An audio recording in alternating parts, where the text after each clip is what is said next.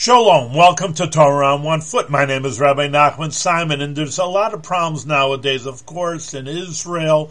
There's nothing what to talk about. We all feel the sorrow and the anguish that's happening in Israel, and also in our home front. There's killings and the mass. You never heard of it before when we were younger, and now they're happening, all kinds of crazinesses, inflation, and people are homeless. But what we have to have now is the betachon to Ha-shem, that for a Jewish person they have to have total trust and faith in the Almighty, that He's doing the right thing, and things are going to get better. And who knows, and hopefully, we're just hoping that this is the last signs of the pangs before the coming of the Mashiach.